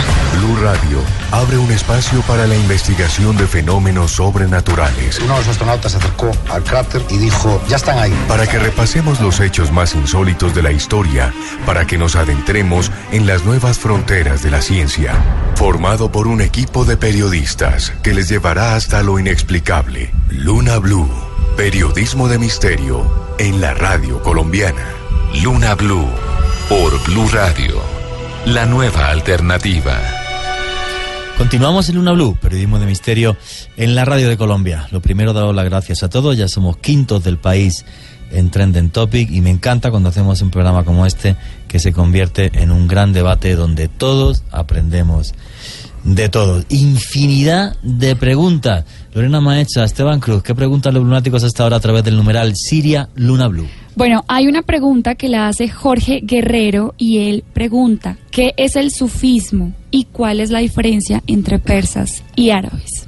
A ver, son dos preguntas distintas. Sí, persa y árabe es una distinción cultural, una cultura milenaria desde 7000 años antes de nuestra era, que corresponde a ese conjunto. Cuando hablamos de cultura es complicado, pero es ese conjunto de prácticas que incluye desde la ropa, la comida, el lenguaje, las formas de ver el mundo, de relacionarnos, de hablar, de distinguir, los credos que hay dentro de eso, las prácticas culturales, la concepción de familia, todo eso que entendemos como cultura corresponde, lo persa y lo árabe son culturales. El sufismo, lo voy a responder de una manera folclórica, eso me hace que sea poco académico, pero me parece que puede ser acertado, ¿no? Yo suelo decir que los sufistas, y lo digo con mucho cariño, son musulmanes con incienso. Es decir, digamos, dentro de las tantísimas corrientes, por lo menos hay 54 principales dentro del mundo musulmán, tengamos en cuenta que son 1.600 millones. Hay naciones. Los sufistas, en última, son mucho más la rama más espiritual del Islam. De hecho, parte de la explicación de por qué Túnez no termina en una guerra y cómo su transición y su proceso de la revuelta árabe es mucho más tranquilo, por decirlo de alguna manera, aunque hubo brotes de violencia, obedece esa forma de entender la relación, y el sufismo es mucho más espiritual, digamos, dentro del Islam. Es que tengo muchos amigos sufíes, y el centro espiritual del sufismo es Konya, en Turquía, ¿vale? Y hubo un señor que se llamaba Rumi, le decían Mevliana, que significa el maestro, y él tenía un lema y una forma de entender el Islam que era muy curiosa. Una persona que no es musulmana no puede ni siquiera pisar la ciudad de la Meca. Y él, digamos, el gran lema del sufismo es: ven, seas quien seas. Es una forma... Son mucho más tolerantes. Sí, es mucho más tolerante. Y luego, por ejemplo, explican, digamos, la forma de vida musulmana a través de llamarlo cuentos o poemas, que es, bueno, pues una forma muy bella de explicar cómo se entiende la vida. Entonces tiene un concepto del Islam como mucho más espiritual, mucho más también esotérico. Mucho más metafórico. Mucho más, sí, esotérico, sí. Metafórico, efectivamente. Juan Jesús, hay una pregunta que hace Jaime Alonso Pereira, que se le hace a usted y también al profesor Currea. ¿Es probable que los latinoamericanos tengamos sangre árabe, teniendo en cuenta que España hace parte de lo que nosotros somos? Bueno, eso es complicado, os digo, porque en el año 711, cuando llegan los árabes, entre comillas, a España, porque venían de Siria y venían de Yemen, ¿vale? Básicamente, digamos, la tropa venía de Yemen, y los cabecillas de todo esto, de la invasión musulmana de la península ibérica, venían de Siria. Hay que entender que el Islam gobernó España entera, y luego no solo España, sino la península ibérica casi entera, y luego fue paliando en menor medida durante 800 años. En esos 800 años pasan infinidad de cosas, ¿vale? El centro cultural del mundo, los dos centros culturales del mundo durante los siglos noveno y décimo de nuestra era, donde gracias a eso se guardaron, por ejemplo, los textos de Aristóteles, donde se escribieron, por ejemplo, los primeros tratados de medicina, que fueron de Averroes, por cierto, donde primera vez que hay un hospital donde se separa un enfermo que tiene tuberculosis de un señor que se ha roto las piernas, que es traumatología. Todo eso sucedió en Córdoba y en Bagdad, y parte también en la ciudad iraní actual de Isfahán, ¿vale? Pero toda la historia de Al-Ándalus, que tiene una parte súper brillante de ciencia, donde se crean grandes ciudades, como por ejemplo fue Madinat al-Zahra, dentro de ellos sí también hubo una gran cantidad de luchas internas, porque luego hay un actor que son los almohades y los almorávides, que son grupos más radicales islámicos, pues igual que está pasando ahora mismo en Siria, que en este caso venían de las montañas del norte de África, venían de lugares como el Rif, cuando la parte islámica de la península ibérica se debilita. ¿Por qué cuento todo esto? Muy sencillo. Yo soy de la zona precisamente de España que fue la última zona musulmana en caer, que fue el Reino de Granada, que cae justo en 1492. Se dice, la expulsión de los moriscos y de los árabes, de los musulmanes, fue en 1492. Sí, se expulsó un montón, pero quedaron también muchos. Lo digo porque la batalla de las Alpujarras, que fue, juraría, en 1562, quedaron muchísimos viviendo en toda esa zona, que era gente que había venido con los almohades y con los almorávides. Toda esta zona de aquí se había repoblado con gente que venía del norte de África. Lo digo porque es que, además, el pueblito de donde yo soy, que es una aldea que entre perros, mulos y gatos somos 500, para que os hagáis una idea de la gran urbe, ¿vale? Se llama Guajar Faragüit. Mi madre, que en paz descanse, era de Guajar Faragüit, donde todavía tengo una casa, por cierto, Y Guajar es una palabra árabe que significa oasis, pero Farawid viene del Shelja, que es un dialecto bereber del norte de Marruecos, ¿vale? Y significa oculto o escondido. Guajar Farawid significa oasis, oculto o escondido. Tan escondido que ahí se escondió el mismísimo león el africano para que no lo cogieran y le cortaran la cabeza y se escapó por ahí. Entonces, sí es cierto que mucha de la gente, de los españoles que vinieron a América, pueden tener mezcla con sangre bereber, ¿vale? Que son las tribus del norte de África, hay más de casi 300 tribus, y algo de árabe, pues por ejemplo, mi mamá, que en paz descanse, que se llamaba de apellido Alcántara significa las cascadas en árabe. Entonces sí hay mezcla porque muchos se convirtieron, y cuando se convirtieron pues se casaron con otros ya que eran cristianos, de los pocos que venían a repoblar, y claro, pues durante 800 años... Claro, eso nos lleva a una cosa muy interesante, ¿no? Y es renunciar, ojalá de una vez por todas, a la idea esa metida de las razas, ¿no? Y de la división. Todo el mundo mestizo. Todos estamos mezclados. Por ejemplo, una de las palabras más lindas que se usa en español, a mí me gusta mucho, es la palabra ojalá. Es una palabra muy linda que viene de 3 fonemas árabes, que es insha Allah, que quiere decir si Alá quiere, si Dios quiere. Sí. Almohada significa donde se recuesta la mejilla. Sí. Y es curioso, hay 2 palabras en árabe que a mí me llamó la atención cuando llegué a vivir a Palestina. Una es, ¿cómo se dice? Camisa en árabe, ¿no? Que es camis, y pantalón se dice bantalón, porque no pronuncian la P. O sea, somos más cercanos de lo que creemos. Sí, mire, sobre todo esto es impresionante. El español, según la RAE, según la Real Academia de la Lengua, tiene 4.000 palabras de origen árabe. 4.000. Wow, no sabía. Y de esas 4.000 hay aproximadamente 67, dice acá la radio oficial, que suenan igual. Literal. Voy a decir varias. Azúcar. Sí, azúcar en árabe. Dice también aceite. Sí. Se debe decir igual. Alacrán también dice aquí. Hasta, la palabra hasta viene del árabe, y uno que nosotros conocemos en español, sobre todo aquí los colombianos, y que todo el tiempo nos tragamos los fines de semana cuando tenemos mucho frío con chocolate, almojábana. Sí, fíjate, y así como decíamos al comienzo que creemos que Palmira es de allí, de Oriente Medio, ¿no? Y tenemos una Córdoba que es una ciudad, Córdoba en Colombia, que es de allí. Y las almojábanas, pues hay una cantidad de cosas que venimos de allá. Yo creo que parte de lo que nos enriquece es reconocer esa mezcla que somos y que hemos heredado cosas de... Es que eso es lo más fundamental que creo yo que estás diciendo ahora. Reconocer que todos somos mestizos. O sea, esto de aparte incluso lo vimos antropólogos, tú eres antropólogo. Sí, señor. El concepto de raza es súper anticuado. Se habla de grupos de población, y los grupos de población se mezclan. O sea, dicen, de raza blanca, ¿en qué me parezco yo? Un sueco, que mido 1,70 m, estoy calvo y tengo el pelo que parezco chihuahua en el cuerpo. Y un sueco no tiene no, es ridículo. O sea. Y entre más, usted que es médico, doctor Correa, y genéticamente entre más mezclados mejor. Claro, porque, además que hay una cosa, no hay genes, ¿no? A mí cuando me hablan, por ejemplo, hoy estaba en una comida y salió el tema del judaísmo y a ver, no existe el gen del judaísmo, la raza judía, eso no existe. Cuando yo estudié genética, yo no he visto un gen que me diga en el cromosoma tal ahí, usted es católico genéticamente o musulmán genéticamente, ¿no? La única diferencia entre blanco y negro es que tenemos la expresión del color de nuestra piel más o menos marcada por unos genes, pero políticamente se ha usado. Ahora, esa diferencia entre un blanco y un negro genética es tanto como el de un narizón o un chato, pero no existe la raza de los narizones. Lo que pasa es que a la política sí le servía inventarse la raza de los negros para los fines políticos que conocemos. Sí, pero es igual, un Watusi que mide 2 metros y un pigmeo que mide 1,50, tienen sí la piel oscura porque vivían en el centro de África, pero son grupos de población radicalmente distintos con una genética radicalmente diferente. Sí, es un invento político.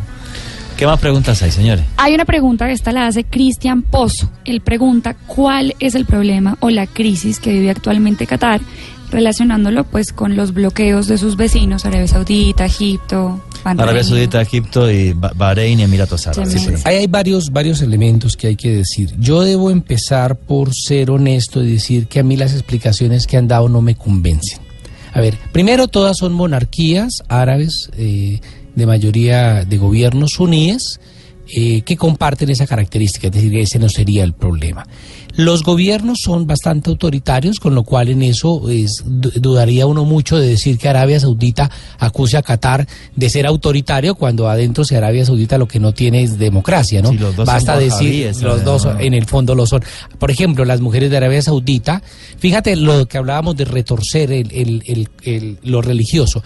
Alegando razones religiosas, el gobierno de Arabia Saudita prohíbe que las mujeres manejen carro porque, bueno, y hacen toda una argumentación. Entonces los dos son radicales, los dos son autoritarios, los dos tienen graves problemas de derechos humanos, pero las otras razones que dan es que Qatar apoya a los hermanos musulmanes, los apoya hace décadas. Luego que Qatar tiene una agencia de prensa que se llama Al Jazeera, que traduce la isla, su nombre, pero eso sucede hace décadas, tampoco es una novedad.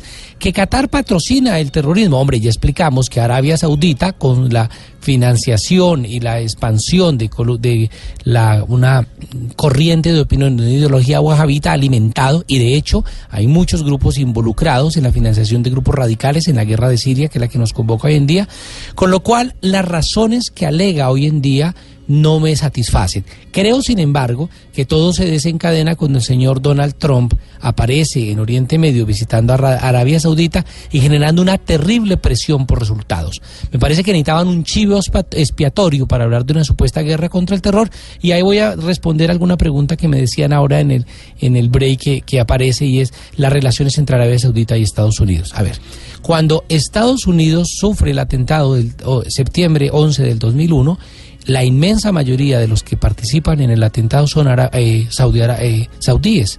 Sin embargo, no hay ningún tipo de represión contra Saudi Arabia. Las violaciones de derechos humanos en Arabia Saudita son brutales. No es un país democrático. ¿Qué hace que Estados Unidos prefiera a unos países y no a otros? Pues los intereses económicos, fundamentalmente. Entonces, la agenda económica o la agenda geopolítica hace que un país sea favorito de los Estados Unidos, pero no tiene que ver de ninguna manera con un indicador de mayor o menor democracia. Sí, hay un tema que a mí me parece súper interesante. Lo primero es el tema de los hermanos musulmanes. No hay una relación directa entre Qatar y los hermanos musulmanes, y jamás la ha habido. O sea, los hermanos musulmanes, que es una corriente además súper egipcia. Y sí me parece muy de teoría de la conspiración que justo después de que Donald Trump llegara a la zona y firmara un contrato hiper mega millonario con esta gente, esto le den cera a Qatar, posiblemente porque lo que más le molesta a Donald Trump, que lo que más le molesta del mundo es la prensa, pues Qatar financia un medio de comunicación que es Al Jazeera, que le da toda la cera del mundo. Exacto. Entonces, pero bueno, estamos en una teoría de la conspiración que diga lo que diga, no podemos. Bueno, Juan Jesús, yo quiero decir dos cosas sobre esto. Imagínese que el problema, según los de Arabia Saudita, es que Qatar, que es un país muy pequeño, pero que tiene casi todo el gas del mundo, que es el que va a ser supuestamente el próximo mundial de fútbol, y que sobornó a la FIFA, y que por eso cayó la FIFA en parte, están presos un montón por los sobornos del mundial del 2000, no sé qué, 18 creo que es, y lo que sucede, no, 18 no, 2020 y algo, 22. Lo que sucede con esto es que hay un conflicto grande entre ellos porque Arabia Saudita tiene un problema con Irán. Sí. Irán son chiíes, y además Irán tiene una visión política distinta, que es la revolución que hubo allá, que es tumbar a los príncipes, reyes, gobernantes y poner a los ayatolas y a los religiosos a gobernar, y sacar a todos los que no sean religiosos, y ellos no quieren que eso pase en su país. Entonces ese es como el conflicto entre ellos dos como política, según algunos. Usted me corregirá, pero antes de eso hay algo que me pareció impresionante. Hubo unos atentados en Londres hace unos 15 días. Sí. En ese mismo momento había un partido de fútbol entre Australia y Arabia Saudita por la clasificación al Mundial de Rusia.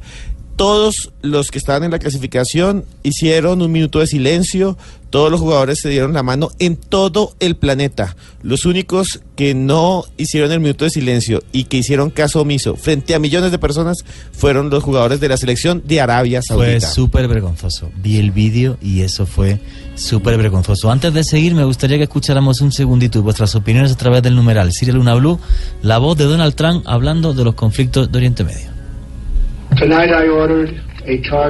Hoy ordené ataques militares dirigidos en campos aéreos de Siria por el ataque químico, de donde se lanzó el ataque químico.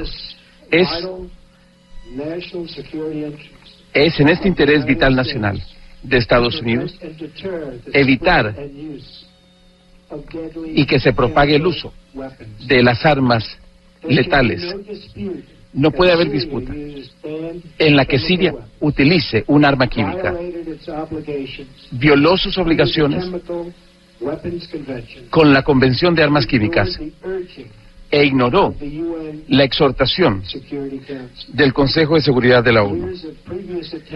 Años de previos intentos de cambiar la conducta de Assad fracasaron, y fracasaron de una manera muy dramática. Debido a esto, la crisis de refugiados continúa profundizándose y la región sigue estando desestabilizada, amenazando a Estados Unidos y a sus aliados.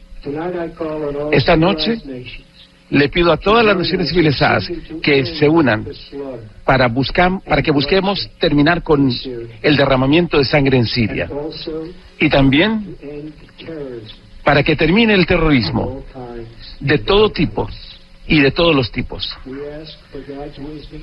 Pedimos la sabiduría de Dios enfrentando el desafío de un mundo con muchos problemas. Oramos por las vidas de los heridos y por las almas de los que murieron. Y esperamos que mientras Estados Unidos defienda la paz prevalecerá. Buenas noches y que Dios bendiga a Estados Unidos y al mundo entero. Víctor, ¿qué opinas de estas declaraciones de Donald Trump? Vergonzosas, absolutamente vergonzosas. Parece que lo que Estados Unidos ha venido haciendo, lo que ha demostrado, las evidencias nos muestran lo terrible de su presencia en Afganistán, sus múltiples errores, por no decir más exactamente errores en Irak, se repiten ahora en Siria. Lo primero es que Estados Unidos termina por meterle más fuego, más leña al fuego que es Siria. Segundo, bombardear no es una estrategia. Ninguna guerra se gana con bombardeos, y menos cuando lo que se trata es de hacer una demostración de fuerza sin tener una agenda clara para el gobierno, para el pueblo de Siria. Y lo tercero, lo que le importa al señor Donald Trump, lo mismo que podríamos decir de Vladimir Putin, no es la suerte de los sirios, no es la situación de derechos humanos. Uno de los oyentes preguntaba por Twitter que si acaso esto ya sería una tercera guerra mundial. Si colocamos todos los actores que hay actualmente peleando en la guerra de Siria, Irán, Turquía, la financiación de Emiratos Árabes, de Qatar, de Arabia Saudita, la ayuda soterrada que ha prestado Israel en servicios médicos al Nusra, la situación de Hezbollah, la presencia de tropas rusas e iraníes en el terror, y lo colocamos en tu pueblo, en España, o en Despeñaperros, ahí hablaríamos de una tercera guerra mundial. Lo que pasa es que nos encontramos con un problema grave. Los sirios son muertos de tercera. Y saltemos aquí a lo que hablábamos de los ataques que ha habido en Europa, dolorosos y condenables, sin duda, que eso quede claro.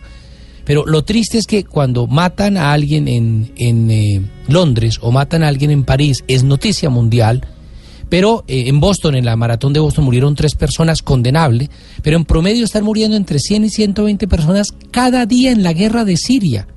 La guerra del Estado Islámico no es una guerra entre cristianos y musulmanes.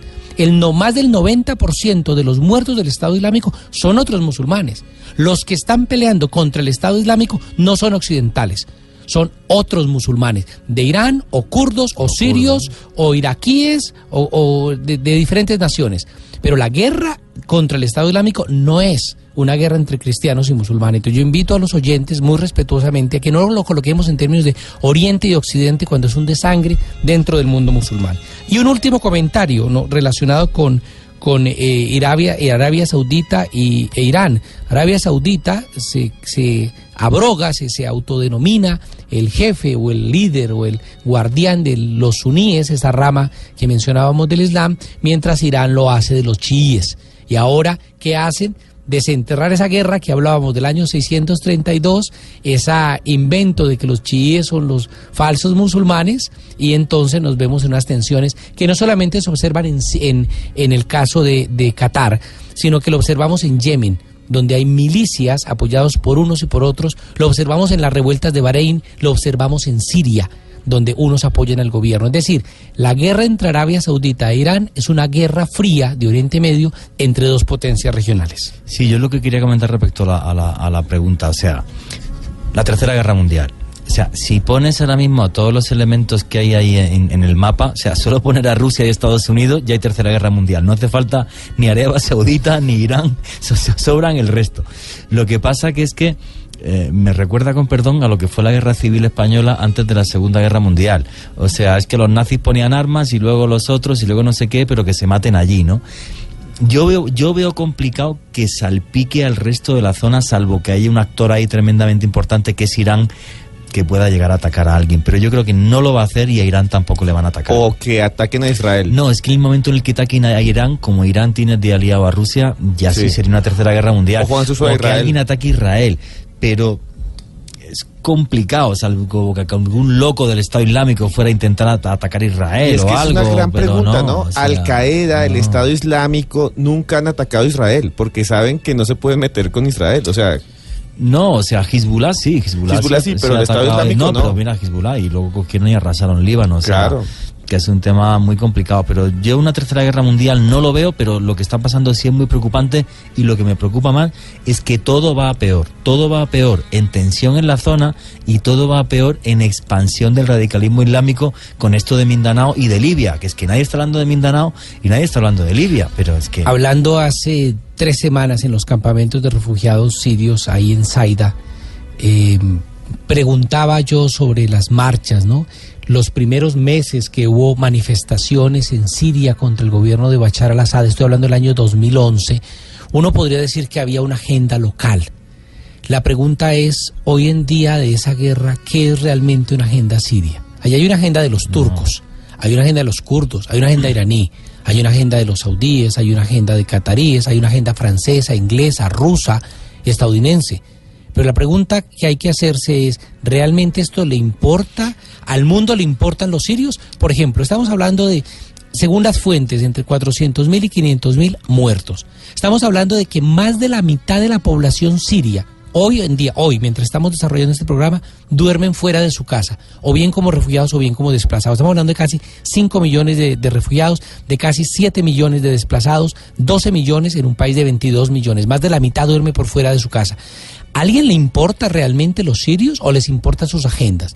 ¿La guerra siria es una guerra de los sirios o es una guerra de otros que se libra en suelo sirio?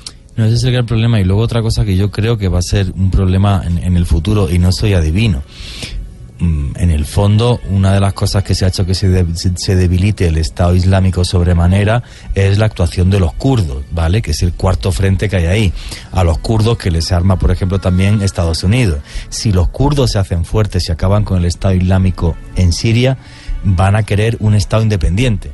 Y ¿quién se lo va a conceder o no se lo van a conceder? Porque los turcos, como tienen kurdos en Turquía, pues entonces no van a dejar que la ONU, que Estados Unidos, apoye la creación de un Kurdistán, pero en ese Kurdistán sirio jamás va a entrar al-Assad, porque no, o sea, a la vez que el sitio donde actúan todos, se están creando ya gérmenes de futuros conflictos. O sea, es que es una locura. Por cierto, vamos a escuchar unas crónicas también que teníamos de Siria y me decís qué opinas. Sí. Juan Jesús, esa crónica que van a escuchar es muy fuerte. Quiero hacer esa salvedad. Después del ataque que hizo Trump, que fue el que hablamos ahora, aparecieron varios periodistas buscando qué era lo que había sucedido en donde habían caído estas bombas del ejército de Estados Unidos, y lo que encontraron fue historias de niños que fueron asesinados, niños que murieron en las manos después del bombardeo que nos acaba de decir. De los Estados Unidos. O sea, después de lo que dijo él, sucedió lo que vamos a escuchar. La realidad fue esta. Se trata de Aya y Ahmed, mellizos de tan solo 9 meses de edad, quienes quedaron sin aliento en los brazos de su padre tras aspirar gas sarín y gas cloro, que se propagó rápidamente a modo de ataque químico en la ciudad de Idlib, al norte de Siria.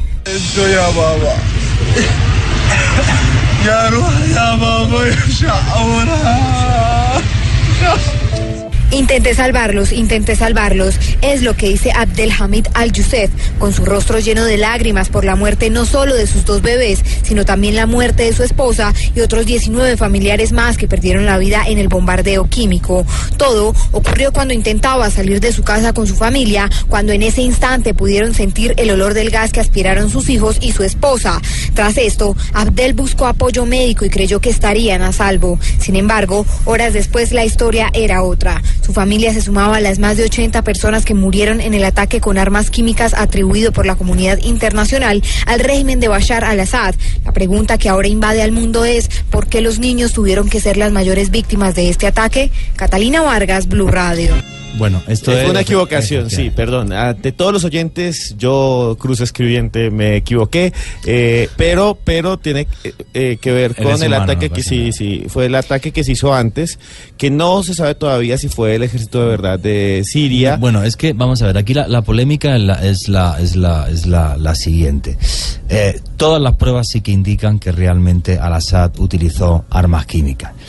El problema es que Estados Unidos se convierte en el policía del mundo y actúa por encima de los demás. Pero también sí es cierto que es muy indignante cuando uno ve en la Organización de Naciones Unidas, yo no voy a decir que Donald Trump, que es el tío que peor me cae del mundo, por cierto, lo he dicho aquí ya muchas veces, hiciera bien haciendo ese ataque. Pero sí es cierto que la comunidad internacional, y yo vi declaraciones en la ONU que me dieron ganas de vomitar, como por ejemplo juraría que fue el delegado de Bolivia, ¿vale?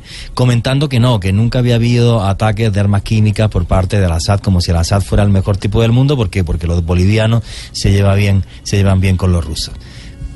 A mí esto me indigna un montón. O sea, sí es cierto que a lo mejor Donald Trump pues fue un bruto, pero también que la comunidad internacional, por intereses privados que tengan con Rusia, miren para otro lado cuando este tipo está utilizando armas químicas, me parece una bestialidad. Hay varias cosas. La primera, se habla de más de 60 ataques con armas químicas. No estamos hablando de 1 ni de 2, y la gran mayoría de casos apunta al régimen de Bashar al-Assad. Segundo, el gran ataque de agosto del 2013 fue identificado y atendido por una organización humanitaria que a mi juicio está fuera de cualquier duda, y con la que trabajé además y les conozco por dentro, que es Médicos Sin Fronteras. ¿Qué dijo y Médicos Sin Fronteras demuestra que se usaron armas químicas, que se usaron contra civiles, y luego Human Rights Watch, que es una organización bastante seria con la que colaboré en Etiopía, es una organización que se encarga de demostrar que el origen de los cohetes, de los que llevaban las armas químicas, de los rockets estos, sí, salían de un batallón de una zona de total control del gobierno de Siria. Claro, es decir, que yo creo que hay que ser serios en esas pruebas que se traen desde el terreno. La otra cosa, el gobierno de Siria ha matado mucha gente, pero a ver, los muertos por armas químicas no suman ni el 1%. Entonces no tiene que olvidarse, no necesitamos que alguien sea asesinado con armas químicas para que sea dramático. ¿Sí? El que han matado a torturas, el que han matado en bombardeos. Por ejemplo, una práctica que se denuncia muchísimo por organizaciones como Amnistía Internacional es la caída de barriles con explosivos en ciudades, en centros poblados como Alepo, Idlib, Homs, Hama, Dara, Palmira. A ver, los rebeldes, con todos los crímenes que han cometido, no tienen ni helicópteros ni aviación. Así que lo que llega del aire lo está lanzando el gobierno. Y la otra cosa es, y quiero resaltarlo y repetirlo, es lo del doble discurso. Cuando yo criticaba que Donald Trump usó, es un crimen de agresión, atacar a Siria, eso no quiere decir que yo esté de acuerdo con el gobierno de Bashar al-Assad.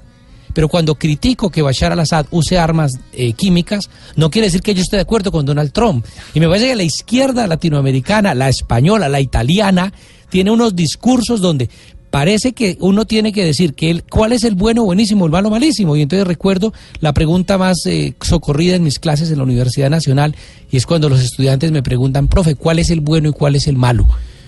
No, es que Oriente Medio no se puede estudiar así, y no podemos caer en eso de que si yo condeno, o sea, no podemos negar a alguien de izquierda. Yo soy un hombre de izquierda, pues yo no soy tonto, yo nunca voy a conectar con un crimen como los crímenes que se producen en Siria o en cualquier parte del mundo. Es que eso no, yo no sé por qué la izquierda sigue creyendo que Vladimir Putin, por ser el heredero de la Unión Soviética, es como si fuera un Lenin 2.0. Yo no entiendo cuál es la lógica que hay. Una izquierda tosuda que cae en la teoría de la conspiración, que todo ha sido creado por una mano negra en Washington, y resulta que el presidente Bashar al-Assad, según ellos, es buenísimo, cuando las evidencias demuestran. Yo por eso... A mí lo de Bolivia me indignó mucho. Claro, cuando me indignó mucho. Mis fuentes cuando yo hablo, mis fuentes, ¿cuáles son? Los refugiados sirios que he visitado en Jordania, en Siria mismo, en Líbano, en Turquía, en el Kurdistán, en Irak, los que me han enseñado qué pasa allí. Pero me rehúso a aceptar que lo que una agencia oficial de prensa de un país a favor o en contra de me diga, me sea más importante que lo que me dicen las víctimas. No, seguro. Por cierto, otra vez gracias a todos, somos segundos del país ahora mismo en Trending Topic. ¿Qué preguntas tenemos a través del numeral Siria Luna BLU? Bueno, hay preguntas relacionadas con el Estado Islámico. Una de esas preguntas las hace Felipe López. Él pregunta, ¿qué es el califato que impusieron los musulmanes del ISIS? El califato es una propuesta de gobierno que trata de resucitar el califato original, que es creado por el profeta Mohammed. Jalifa o califa, nosotros lo decimos con K, no califa, pero realmente es KH, jalifa, significa el sucesor. En últimas, el califato es una propuesta de administración de la polis, de administración de la sociedad, basado en las reglas que impone el Corán. Eso para decirlo de manera simple. Sí, muy sencillo. Hay una pregunta que hace Edwin Barrera y él está preguntando si existe la posibilidad de que el Estado Islámico tenga o llegue a países latinoamericanos como Colombia. Hace poco lanzaron en la Feria del Libro un libro que yo vi el título y me rehusé a siquiera abrirlo, ¿no? La yihad latinoamericana. A ver, primero empecemos en orden, ¿no? La palabra yihad es masculina, así diga lo que quiera la Academia Real de la Lengua, no es la yihad, es el yihad. Y segundo, yo en estos días, fíjate, por cosas de otros temas de geopolítica, me invitaron la inteligencia militar a una conferencia. Yo fui, no tengo ningún problema, yo hablo con todo el mundo en este país, y un militar me decía en el corredor, profesor, ¿usted cree que deberíamos investigar a los musulmanes colombianos a ver si hay algo? Le dije, hombre, mi abuelita solía decir una cosa, lo que está quieto se deja quieto. Yo le decía, dígame cuántos musulmanes se han inmolado en Colombia.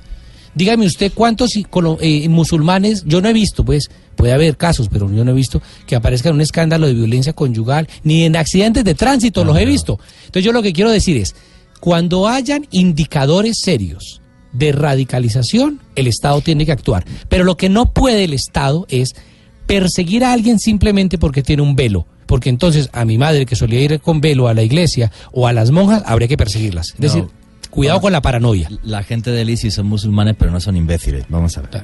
Lo voy a explicar muy claro. O sea, ¿a qué países ataca el radicalismo islámico? A los países que están armando o influyendo en esa zona, que son Francia, ¿vale? Que apoya, por ejemplo, a grupos armados sirios cuando empieza toda la revolución, Gran Bretaña, Estados Unidos. O sea, ¿por qué hubo un gran ataque del radicalismo islámico contra España? Porque hubo un señor que se llamaba José María Aznar, que nos metió en la guerra de Irak sin venir a cuento. España jamás había sido un sitio, un punto de mira de los países islámicos, porque además España tiene unas relaciones buenísimas con los países musulmanes por esos 800 años de historia que tuvimos en común.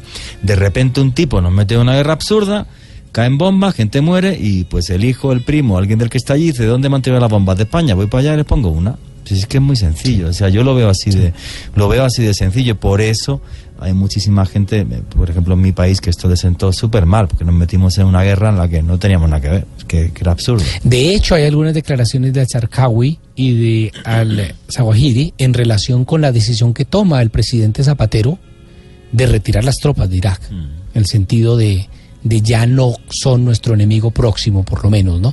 Claro, eso tiene mucho de discurso, pero más allá del discurso quiero resaltar que lo que tú planteas es muy cierto. Es un discurso, con perdón, inteligente. O sea, si yo ahora mismo estoy enfrentado, el señor Mustafa Al-Zarqawi, estoy enfrentado con 4 o con 5 países, pero este dice que se retira, se va, y además fue por culpa de un señor que era un presidente de un gobierno y ha cambiado el gobierno, no, pues claro, o sea, es terrorista, pero no es tonto. Claro, no es idiota, o sea, es que está clarísimo. Yo quiero saludar rápidamente a los que están hasta ahora: Felipe López Blunatic, Juan Fajardo Builes, Ricardo 1981, Carlos Alberto, John Felipe Blunatic, y también a Tirsa Catmar Salazar, que todos nos envían junto a John Pegaso saludos. Sí, mire, hay varias preguntas relacionadas en este momento con el tema del Estado Islámico. Una de ellas la hace Daniel Acero y está preguntando específicamente el tema de el reclutamiento del Estado Islámico, me imagino que se refiere a estos casos de personas, por ejemplo, de Estados Unidos que luego viajan. De Australia, hay más de 100 naciones, para ser exacto. Y cómo funciona este tema con la tecnología, con las redes sociales. Y la segunda pregunta que hace Daniel es cómo se financian, cuál es la entrada de dinero en este momento. Yo creo que lo de la financiación es la pregunta del $1.000.000. A ver si alguien me lo responde. Pero a ver, hay algunas cosas ahí. Wow. ¿Qué se ha mostrado? Por un lado, las zonas del Estado Islámico, hay algunas zonas que tienen petróleo y han estado vendiendo petróleo. Claro, cuando usted vende petróleo, alguien se lo tiene que comprar, ¿no? Y la primera respuesta es los turcos. Entonces, los turcos parece que tienen esa doble moral de hablar bla bla bla contra el Estado Islámico, pero beneficiarse de los precios que hay. Los expertos hablan, y esto todo es discutible por supuesto, pero más o menos uno encuentra dos elementos de financiación. Por un lado tenemos un elemento de financiación que es el cobro de impuestos a los más de 7 millones de personas que están bajo control del Estado Islámico en un área que en su mejor momento fue tan grande. Y en una área, Juan, que en su mejor momento fue más grande que Gran Bretaña. 82.000 millas cuadradas. Entonces, ese territorio controlado por el Estado Islámico cobran impuestos. Eso da 3 a 4 millones de dólares al día. Y se calculaba 3 a 4 millones de dólares al día, también una cantidad similar en venta de petróleo. Eso, más las supuestas ayudas de algunos grupos privados o estatales de las monarquías del Golfo de las que hablábamos, pues explican buena parte de la economía. Esas serían como las tres grandes fuentes: una ayuda externa, los impuestos propios y la venta de petróleo. No, tremendo. Oye, ¿y cómo operan a través de Internet para captar gente? 100 nacionalidades. Llegué a leer que estaban hay una cosa allá. Curiosa. No solamente pensemos en el reclutamiento, el fenómeno de publicidad. Yo he visto el fenómeno publicitario, por ejemplo, del nazismo. El fascismo, Adolf Hitler, se convierte en quien es gracias a que entiende la propaganda de masas y la publicidad. Bueno, es el que la crea. Claro, además, se sigue estudiando en las universidades. Claro, ¿no? Es que era un genio, era nazi, pero mismo a la persona, pero a nivel publicitario fue un genio. Claro, y hay que estudiarlo para darse cuenta. Entonces, cómo nos venden unas cosas y se fabrican cosas, ¿no? Esa fabricación de mentiras que se observa en muchos casos, el caso del conflicto Israel-Palestino, por ejemplo, hace carrera. Y hoy en día, cuando ustedes ven la revista Dabiq del Estado Islámico, está publicada en inglés. Tú la lees y hay una sección que se llama algo así como las voces de nuestros enemigos, pero tú ves los videos, la estética. Cuando decapitan a James Foley, no lo decapitan en árabe, lo decapitan en inglés. O sea, el Estado Islámico no le habla a su fanaticada, le habla al mundo. La propuesta estética, simbólica, puede ser diabólica, lo que ustedes quieran, pero hay una propuesta estética ahí que está muy bien hecha. Es decir, yo creo que los políticos deberían de estudiar con sumo cuidado si quieren avanzar en esa estética y en esa publicidad que logra el Estado Islámico, que logre infiltrar. Y frente a un mundo donde hay un gran nivel de frustración y una gran posibilidad, lo que ofrecen, pues además lo ofrecen convencidos. Me decía un militar iraní con el que estuve hablando hace un par de años allí en la región, que capturan a un muchacho del Estado Islámico que va con un chaleco explosivo, va a suicidarse, y el tipo no logra explotarse, y entonces lo capturan. Y llevaba, aparte de los explosivos, llevaba una maleta con blusas de mujeres. Entonces, le pregunto, ¿usted por qué lleva? Dice, no, es que yo iba y sé que por esto voy al paraíso. Entonces llevaba estas blusas de presentes a las mujeres del paraíso.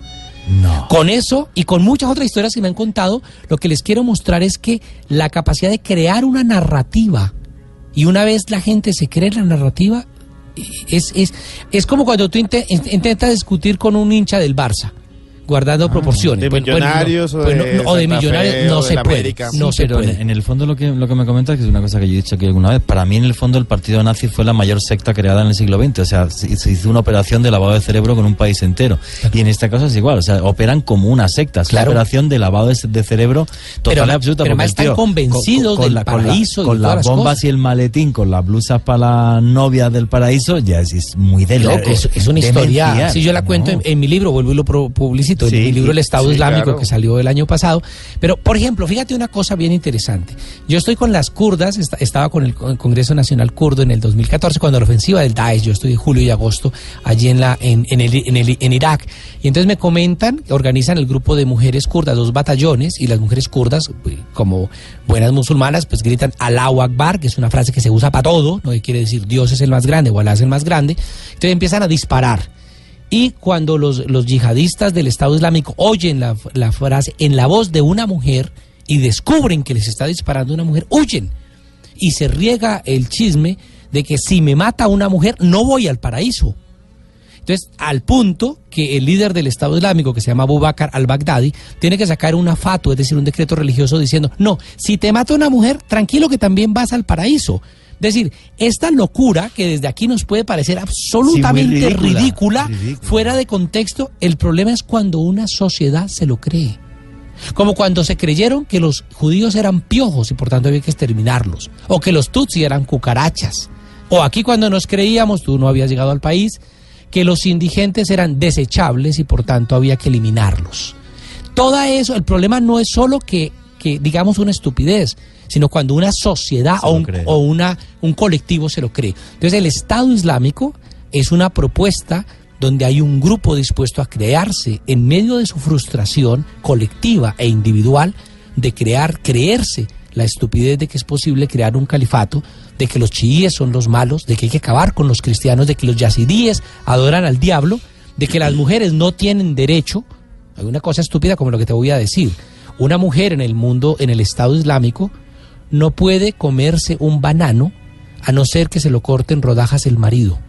No. Entonces, ese tipo de estupideces que más allá de lo anecdótico es que refiere a volver a la época de los talibán, donde la mujer no tiene derecho a leer, a escribir, a aprender. Estamos volviendo al fanatismo total. Pero ya que dices Edad Media, ¿no? Cuando las cruzadas de nuestros queridos cristianos pagaban por los pecados, y yo podía pagar por un pecado antes de cometerlo, ¿no? Entonces yo le pagaba una bula al Papa para que me perdonara los pecados antes de cometerlos. Pues eso tan ridículo que hacen los cristianos no es muy distante de lo ridículo que hacen los del Estado Islámico. O sea que el problema en últimas es la naturaleza humana. Sí, la naturaleza humana, la radicalización, la miseria y la tremenda complejidad de Oriente Medio. Nos quedan apenas 3 minutitos. ¿Alguna pregunta, algún comentario a través del numeral Siria Luna BLU? Bueno, nos quedan solo 3 minutos. Quisiera saludar rápido a algunos oyentes que han estado muy activos en redes sociales y seguimos como segundos tendencia en el país. Adrián Hernández, Edgar Morantes, Sebastián Muñoz, Víctor Triana, Diego Gómez, Leider Hernández, Milo, Braca Monteblu. Saludos a todos ellos que están muy activos en redes sociales. Dice Megadicto que estas sectas lo que hacen es lavar cerebros y por eso hay tantos atentados suicidas. Jano Cagado nos envía una imagen como de humor sobre lo del banano que cuenta el profesor. Sí, ¿por qué no se pueden comer un banano? Sí, porque es lo que pregunta. Es un símbolo sexual ¿por qué es un símbolo sexual? Porque es como si fuera el pene de un hombre o algo así. Hay cosas como en árabe, bueno, tú lo sabes, silla se dice kursi, pero allí kursi es masculino, el kursi. Como es masculino, el Estado Islámico ha planteado que una mujer no se puede sentar en una silla. Entonces la mujer se pone en cuclillas, pero no se sienta en una silla porque la silla es masculino. O sea, quiero decir todo eso nos puede parecer lo más estúpido que uno sea, y las religiones todas están llenas de cosas raras. Sí. Todas, ¿no? Los budistas, los cristianos, los musulmanes, los judíos. Yo no voy a entrar en el debate de si un ser humano puede caminar sobre el agua o no, o si una paloma puede embarazar a una virgen. Yo no entro en ese debate. Pero lo que me fastidia es cuando eso toca los derechos humanos de las personas. Sí, ahí ya no lo acepto. Los derechos más básicos. Sí, ahí ya no lo acepto. Sí. Mire, Juan Jesús, y también está Sebastián Muñoz, Adrián Hernández, Spetsnaz, es que no puedo leerlo bien, pero es @Ríos890624.